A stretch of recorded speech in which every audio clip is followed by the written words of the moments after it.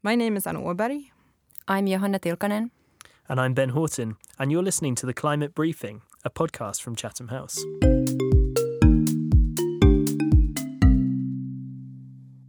Well, hello, and welcome back to The Climate Briefing, episode 6. Cannot believe it. It feels like just weeks ago that we were recording episode 1, but it's very exciting. They've not taken us off the airwaves just yet. And I'm joined this week by my colleague, Johanna. How are you doing, Johanna? Hello, Ben. I'm good, thank you. Tell us a bit about what we're talking about this week. Yes, so today we'll be talking about industrial decarbonisation, which means that essentially it's about how to minimize emissions from making the products and materials we consume. Industry accounts for over 20% of global carbon emissions. So decarbonizing industry is really important from the perspective of achieving the goals of the Paris Agreement.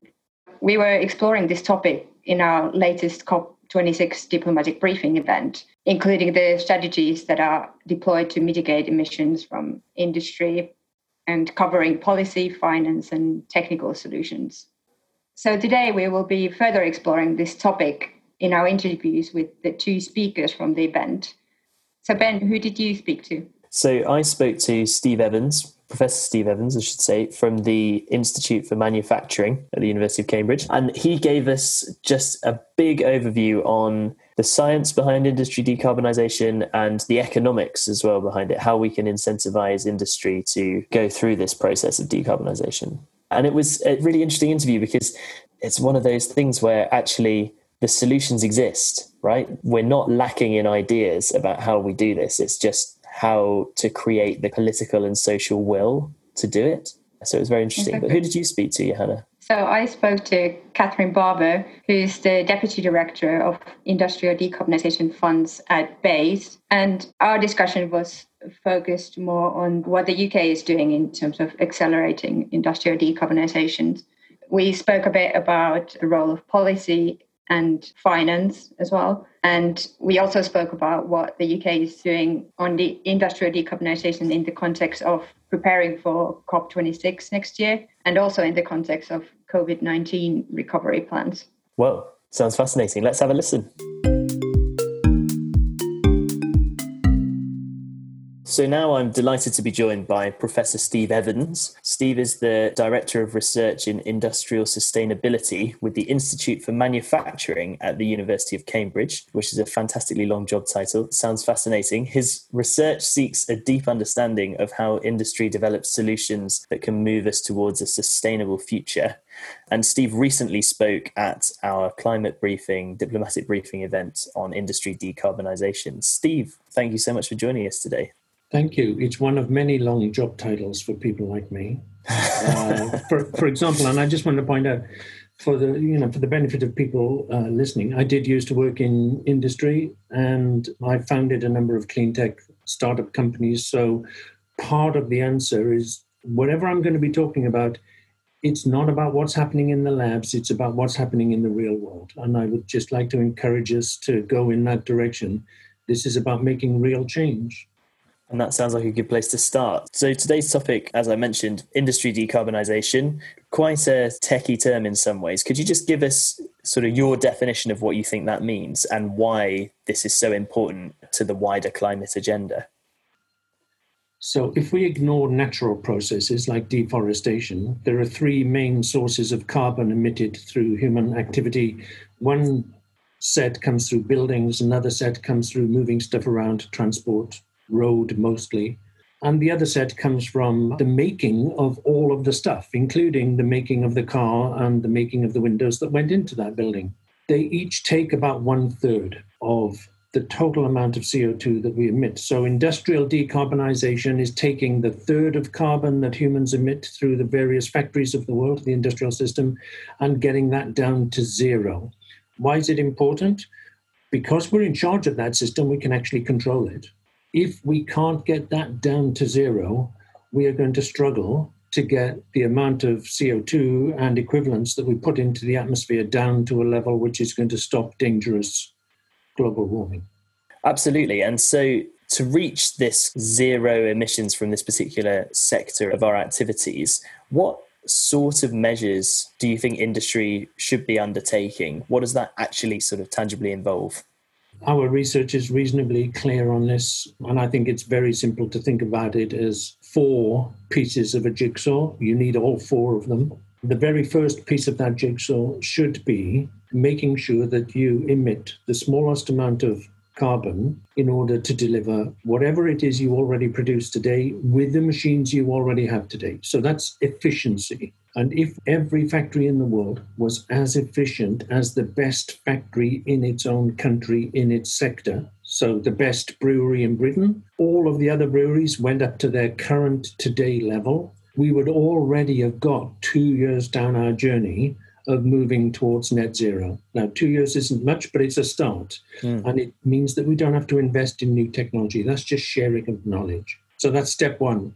Step 2 is changing the way in which we generate value in relation to our customers. So we talk about new business models. If we stopped selling cars, but instead made cars available and rented them per mile traveled, the car companies would have to put the fuel in and the insurance in, etc. And that would allow them to design cars that would easily achieve 100 miles per gallon and to do that at a profitable level. So 100 mile per gallon cars that are profitable require a change in the value relationship between the supplying companies, the manufacturers, and their customers. So business model innovation is what we call that. The third set is technology, and I'm encouraging us to think of it as the third wave. Of course, there are some technologies that we can use now, but significant change, significant technological uplift in the way that we make products and use less carbon to make those products. We need to be able to put money into our pockets to be able to buy those technologies. And the first 2 waves of efficiency and business model innovation help pay for that third wave of technology. Even if you do all of those 3 things, you won't reach net zero. So I'm afraid that somewhere towards the end of this 4-part journey, getting closer to our 2050 target, we will have to see some disruption in the shapes of industries. So who makes what where, and how that all adds up to a system that can work at zero carbon. So significant change is out there, is necessary, but isn't necessary for the next 15 years at least. So let's get on the journey. Bit of a follow-up question there on the impact that globalization has had on this picture, because from an economic standpoint, as I understand it, the global supply chains and manufacturing different parts of different products in different places and shipping them between the two is economically has turned out to be the most efficient way of producing products, even like cars or mobile phones or whatever you want to say. I just wondered, how does that model play into this? Is that something that's going to have to be disrupted? Only about 2% of greenhouse gases come from shipping and the same from aviation, and only part of that in aviation is flying bits around for manufacturing. So it's a relatively small number compared to the dominant part of manufacturing. I was working for a sports bra manufacturer that worked out that if it shipped a semi-constructed sports bra to New Zealand, did one operation in New Zealand and shipped it back, that would cost 1 cent per bra. So that means that if you can save 3 cents, it's worth doing. And the result of that is very complex, very long supply chains searching for cents. Now, we all benefit from the fact that the products in our shops are cheaper, but the disbenefit of that is that we have an incredibly unconnected industrial system. So we have suppliers who are far away, and our ability to influence their decarbonisation strategies is influenced, I'm going to suggest, by distance. So an unwitting effect of globalization is that we're not as easily in control of the carbon footprint of the products that we make. And that's something clearly that we have to change. So as we see more and more localization strategies, onshoring, one of the potential benefits of that is greater control and lower carbon per product. And going back to the measures that you set out just then, the efficiency, new business models, technological innovation and disruption, I just wondered whether you've got a sense of how feasible these strategies are from an economic perspective. Is there necessarily a tension between taking all of these measures that will cause great change and making money, or can the two go hand in hand? So I would like to offer two examples, one of a business model innovation, one of an efficiency. The Toyota factory in Derby started down a journey of focusing its wonderful ability to deliver continuous improvement and took it away from labor and started to use it on things like energy continuous improvement. It's now been on that journey for a long time. And at the last point of measurement that I have data for, after 14 years, they had delivered 8% per annum energy reduction at near zero cost. So all of that savings is savings. And the first thing we have to do is learn how to be as good as Toyota. I would note that when Toyota started on that journey, they were one of, if not the world's most admired manufacturer. So if the best one can get, and here's the big boom number, they have reduced the amount of energy to make one car by 77%. They can make 4 cars for the same energy it used to take to make one at zero investment. Wow. And that's what puts money in your pocket for the days when you do have to start spending. That day will come. But what I'm encouraging people to do is make savings first, bank them, and then spend them. In terms of business model innovation, let's take one of the hardest problems in the world, fast fashion. A fast fashionista in the UK typically spends 50 to 60 pounds a week on clothing. Typically, they have one item there, the marquee item, that they will wear one time only, literally one time in their whole life. They will put it on once, and that will be it. Now, you might say this is fine until you realize on average they have about £3,500 of credit card debt. What is the answer to this? Frontal lobotomy, I hear the audience shouting, right? And I'm going to say that's probably not acceptable. But what if we allowed them, instead of spending 50 to 60 pounds a week, to spend 25 pounds a week on a card that allowed them to have 20 items at home in their wardrobe, but they could bring those items back to the high street and change them as often as they liked. Now they have 2 wardrobes, a small one at home and an enormous one in the high street. So they still have the ability to wear things once. It's half the price. The really interesting question then becomes, what does it do for the profit of the retailers, and what does it do environmentally? Well, it halves the environmental impact because you halve the amount of cotton grown or halve the amount of polyester produced to make those clothes. And it doubles profit. So it is more profitable to give fast fashionistas more clothes as long as you stay in control of them. And the secret here is that the shops, the retailers, understand fiber. They know how to keep that fiber making money. Once you give it to somebody who wears it once, that is the most stupid waste of a nice material possible. It's sitting in a wardrobe, not delivering value to anyone. It's moronic. So both of those things, efficiency and business model innovation, put money in your pocket for the dark day when you're going to have to spend it on some pretty tough technology options. I mean, you paint such a positive picture, it's hard to know why people wouldn't just go ahead and do this. But what do you think are the main sort of obstacles to these things being achieved? Why isn't change happening faster? I'm a researcher, right? That is my number one question. So if these things are so obvious, why aren't they everywhere? And actually, we study that very, very carefully. And I'm going to cut to the chase. The hardest thing to change in life is mental models. The way in which you think the world works. If I believe the world works a certain way, I will unwittingly act to reinforce that. And it may not actually be a law of economics or a law of nature. So the mental model that's getting in the way here is that we believe that sustainability is expensive. And if you believe it is expensive, I guarantee you will find expensive answers and you will prove yourself right. And what I would encourage people to do is not to reach for their wallets when they're solving these problems, but to reach for the brain power in themselves and in their staff and in their suppliers and in their customers, because in that brain power, there are lots of answers that save money. Having saved that money, you've now got some for when you do start running out of ideas. Interestingly, we started a program some time ago in a factory in Vietnam that makes jeans. At the time, it took about 800 litres of water, 800, to make one pair of jeans. We didn't set a target, we just wanted to get the number down. Yeah. And it kept plateauing, and then we went away and thought about it really for very long periods of time, thinking, well, we may be reaching a limit. And then something happened and we found some other answer. We eventually got it down to under 1 litre from 800. If we had set a target of even 100 litres, we wouldn't have gone on the journey because we would have thought it impossible.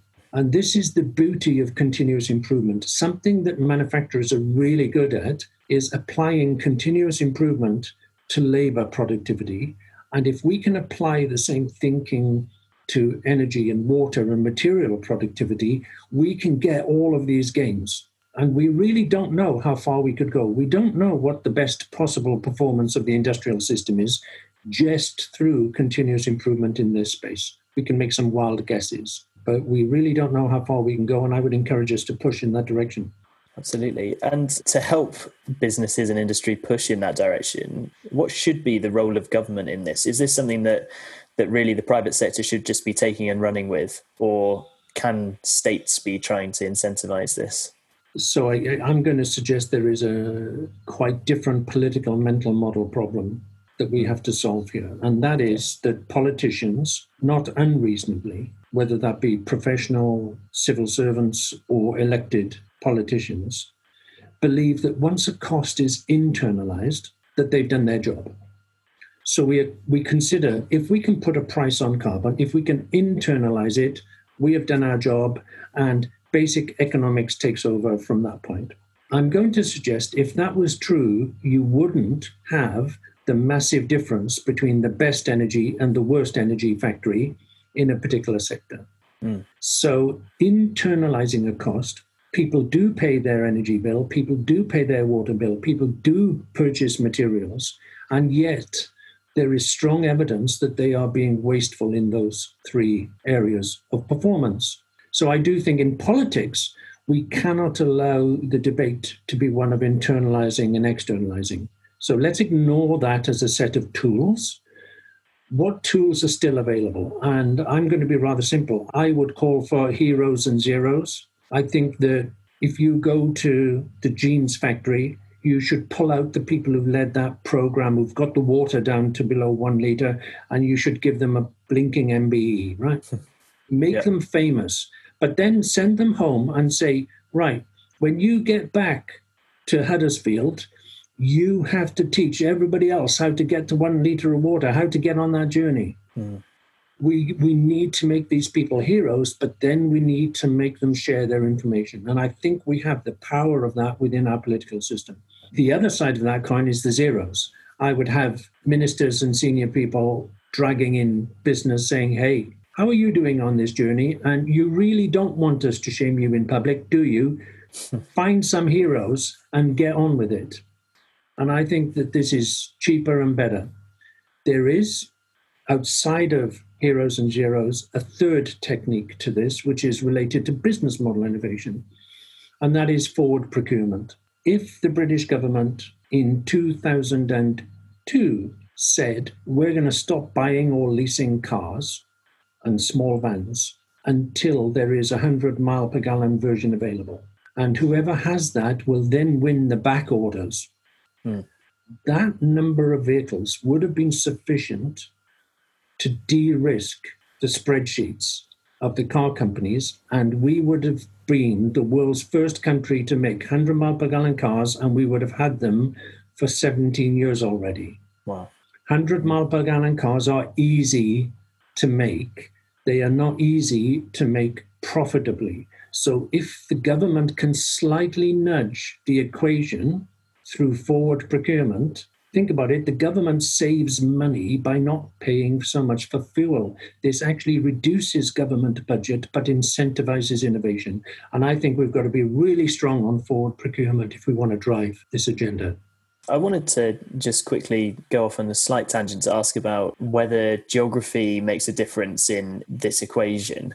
Do you think that when we're thinking about the differences between developed and developing countries, whatever we think about that paradigm, do you think this is something that is easier to achieve in developed countries, or do you think that actually there are some examples where we should be learning from others? I do a lot of work in developing countries, both for governments and for industry. I don't think it's more difficult, but it is different in developing countries. I think the difficulties are slightly altered. And one of the reasons is the benefit of a developed country typically is the knowledge infrastructure. The people who have masters and PhDs and who know how to share information and the techniques to do that are typically more evolved in developing countries. And so you can use that as a platform for knowledge sharing and continuous improvement and getting on these journeys. If you go to developing economies, they are even more stuck in the trap of the mental model, believing they can't afford to become green until they hit $20,000 a year median income, right? So it's already built into their policy. We're not going to do anything about this except keep people quiet until we hit a certain scale of economic development. So it's even more of a challenge. It's a different type of challenge in those countries, but they're not massively different, and it can be made to work in both places. A final question, I suppose, which sort of relates to the current situation that we're in, obviously living through this once-in-a-generation pandemic and the effect that that's had on the economy and industries all over the world. I just wondered whether you agree that this is a moment of opportunity, whether this is going to mark some kind of substantial shift. Is it a way that we're going to be able to change our mental models? Or do you think that in the sort of haste to recover the losses that coronavirus has drawn, that we're going to see industries doubling down on unsustainable, wasteful practices? So I run something called the Resilience and Sustainable Development Research Group, and we advise developing country governments on the development of resilient policies. So we look at disasters and disaster recovery mechanisms as part of that. Over the last 2 years, we've been doing some very significant analysis looking out to 2030 and the number of potentially very significant disruptive events that might occur between now and then. And came to some really interesting conclusions. And the conclusions about, well, number one conclusion, it's going to be incredibly hard to recover from where we are in a very sort of V-shaped recovery, get back on a pathway, and then we'll continue on that pathway. That's what the data tends to suggest, and many people think that that's true. What's interesting is about what happens next is actually largely determined by the mental model that is applied. So if companies or nations prioritize scale, as in, I want the company to have a bigger turnover, I want the country to have a larger and growing GDP, and you wargame that, you end up with actions that tend to denude that particular objective. So you'll actually fail by targeting it, because your natural instruments will take you away from your target. If, on the other hand, you prioritize a larger view of well-being, so for companies, that means profit rather than turnover. The more profit you have, the easier it is to be resilient and to use that profit in many ways. So I'm not worried about size, I'm worried about profit. In nations, I'm worried about well-being, giving people jobs, feeding people. The resulting actions actually give you a chance of retaining and even growing your turnover and your economy. So there's a counterproductive result of which mental model we seem to choose. And I wrote that report. It's a private report for a particular developing country government last year, and now I'm seeing it play out. So it gives me reasonable confidence that I'm not reacting just to the feelings and emotions of being in a most terrible situation that we're in at the moment. I do understand the emotional desire to go back. You know, we all want to go, whatever, to the pub, to the golf club, or wherever it is you go. But going back to that doesn't mean going back to all of the old systems. Many people believe this is a significant opportunity. Personally, if you play back what I've been saying right at the start, to me, the first step has to be learn how to be as energy, water, and material efficient as possible with current technology. So that is a low-cost way of reducing total cost and reducing total imports. That is very much a resilient policy. So there is no differentiation. And if we choose not to go on that journey, not to decarbonize, not to become sustainable, we will be making resilience and recovery more difficult. So not only is it a moral imperative to continue on the path to sustainability, it's actually the right way out of this situation, in my opinion. Feels like a good place to end. Thank you so much, Steve Evans, for joining us today. Thank you, Ben. So I'm here with Catherine Barber, who is the Deputy Director at Industrial Decarbonisation Funds at BEIS, the UK Department for Business, Energy and Industrial Strategy. Welcome to the podcast, Catherine. Hello, Johanna. Nice to be with you. So first of all, could you maybe tell us a bit about your role at BEIS and what's your specialist focus on this topic? Sure. So I'm responsible for two funds to help industry to decarbonise. Between them, they're worth over £500 million over the coming years. One is the Industrial Energy Transformation Fund and the other is the Clean Steel Fund. And I work to set those up and make them available for industry. So I was wondering if you could explain a bit what is the UK doing to promote industry decarbonisation and if you have some examples. Sure. Well, there's a lot going on. I think everybody will be familiar with the idea of carbon pricing. That's been the backbone of UK policy on decarbonisation for industry and for the power sector for many years. We've been part of the emissions trading system in the EU, and just recently we've published our policy and planning for setting up a UK emissions trading system from next year onwards, which is going to be even more ambitious in terms of its cap and potentially its future coverage as well. So carbon pricing is definitely there to stay. We also have several funds which provide grants for companies. We help to get innovation going, bringing forward technologies both for energy efficiency and then things like carbon capture and storage and use of hydrogen. And we're trying to get industrial clusters to decarbonise. And the government has a policy of setting up a low carbon industrial cluster in the UK by 2030 and a net zero one by 2040, which might be the world's first net zero industrial cluster. So a lot of effort goes into making that happen. And what would you say are maybe the specific challenges in the UK?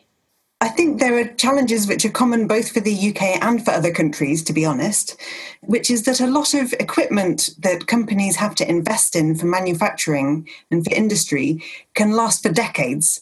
So recently I visited a ceramics factory, for example, where they were using a kiln which was installed in 1953. So if you imagine that something installed today could easily be in use in 2050 and maybe even in the latter half of this century, they said it was a good kiln, by the way.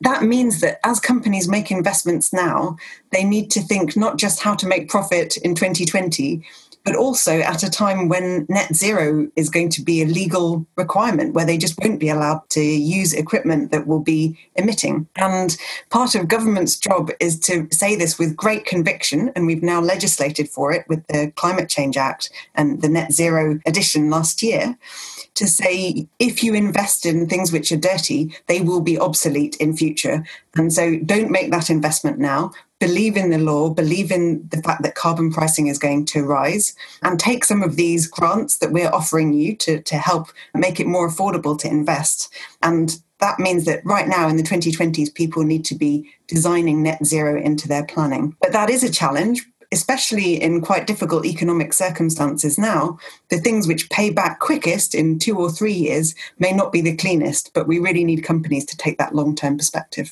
One other thing that matters is creating markets for clean products. And we have a number of ways that we've regulated. For example, clean energy light bulbs. We now are accustomed to using much cleaner light bulbs than we did in the past. So a more complicated question would be, if you look at industrial products, can we find ways to incentivize producers to come up with clean industrial products? And can we find ways to incentivize the people who are buying them to want to buy clean? So that's something that the Department for Business is looking at, is how do we generate those markets for clean industrial products? And can we, without actually spending government money on it, can we create the incentives that make this a reality?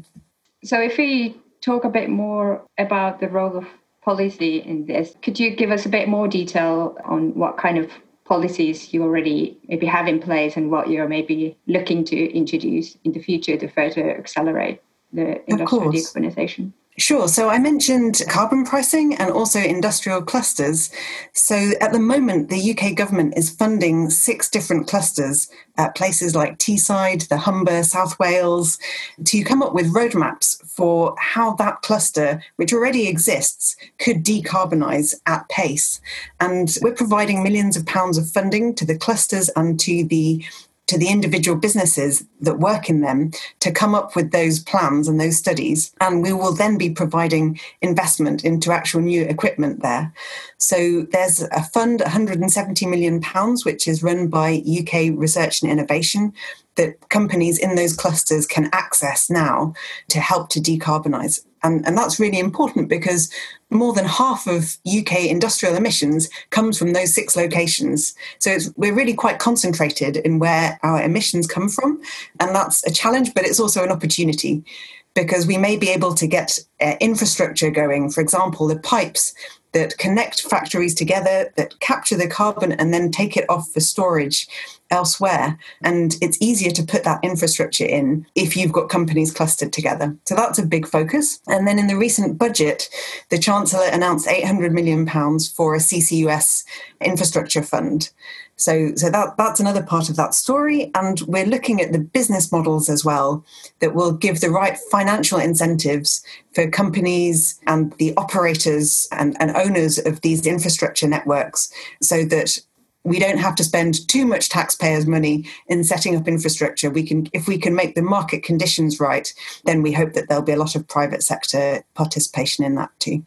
So if we then move on to bring this discussion more to the UN climate negotiations and the COP26 that's now postponed until November next year. So how does industry decarbonisation come under this process, and how would this topic feature at COP26?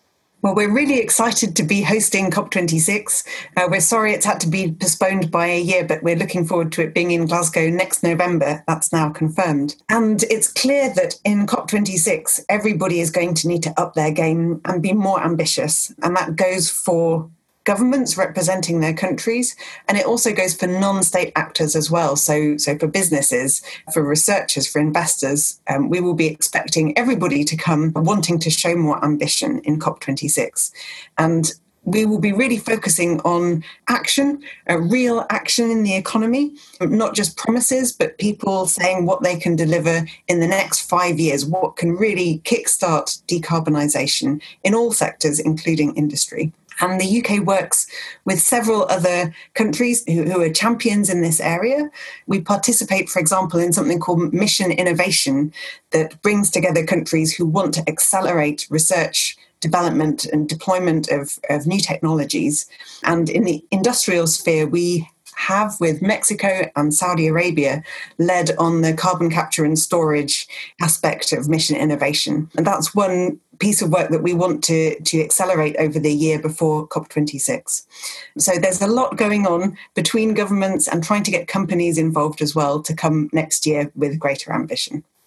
So finally, of course, the current COVID-19 crisis has already had a big impact on industry and all of us. And many companies have had to completely shut down their operations during the lockdown. But as the world starts to emerge from this crisis, how do you see this crisis affecting industrial decarbonisation efforts going forward? And what do you think are the particular challenges, and are there possibly any opportunities? Clearly, this is an incredibly difficult year for anybody in the private sector, including for industry and for manufacturing. And we're certainly seeing that companies are postponing some of their investment plans. Projects or equipment that they might have invested in this year, they might postpone till next year, possibly beyond that. They're facing lower demand. They may be finding it harder to operate because of all of the social distancing needs. And there's uncertainty about the future prospects as well. So clearly this is a very tough time. At the same time, I think there are opportunities. Our Prime Minister has spoken about building back better, and the government is committed to a clean and resilient recovery, which I think is an opportunity because the economy will not look the same next year or in the years after. This is a moment where we have to make some big choices about what we want our economy to look like in future and how markets will operate.